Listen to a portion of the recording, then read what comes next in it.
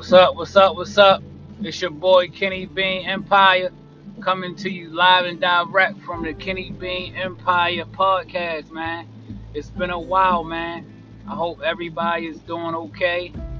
Right now, it's currently raining really hard on this Thursday night, Throwback Thursday, and I just decided to go ahead and stop playing and stop bluffing and make another podcast episode.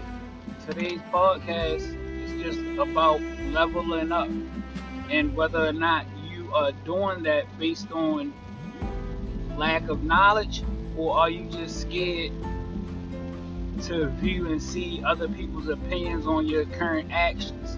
I feel like it's a trending theme when I ask people what's holding them back from their dream or something they want to start or start a business. It's always come down to somebody else's opinion of them. And I'm like, bro, sis, you just got to move. People fail to realize, man, we live these short lives, like especially in Baltimore City, inner city, Chicago, Detroit, places where it's like really violent, man. You need to go ahead and just kick it off and just go after your dreams, man. Who knows? You might go right into your dream and just blow up, especially with the tools that we got nowadays within social media, man. And on the other spectrum, you might not blow up. It might take you 10 years to blow up, but at least you know what it's going to take and the potential that you have. Like, believe in yourself. Like, that's all you gotta do. This episode is gonna be short. I'm driving, I'm on my way home.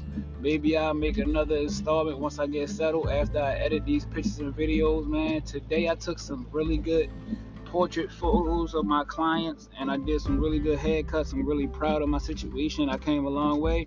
I've been cutting hair professionally for 8 years now, and I've been doing photography for 5 years now, and it's just been a great journey, man. I appreciate everybody who listening. I appreciate everybody who ever did business with me, booked me for a haircut or a photo shoot, baby showers, events, everything, man. Kid birthday parties. I really appreciate you guys. I really don't want you guys to think that I'm not appreciating the love that you have shown.